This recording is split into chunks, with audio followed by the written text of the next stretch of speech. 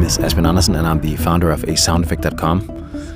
I just wanted to bring you a highlight of some excellent new podcast episodes about sound from the Audio Podcast Alliance. The Audio Podcast Alliance features a hand-picked selection of the very best audio-related podcasts out there, and you can hear all the episodes mentioned in this highlight at asoundeffect.com/APA.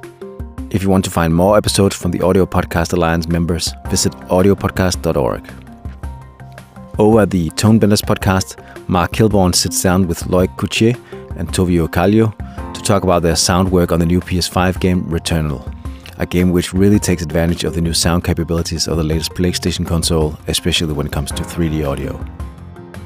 The latest episode from 20,000 Hertz focuses on blind sports, where blind athletes are relying on their ears to hit a pitch, block a throw, and charge across a crowded field.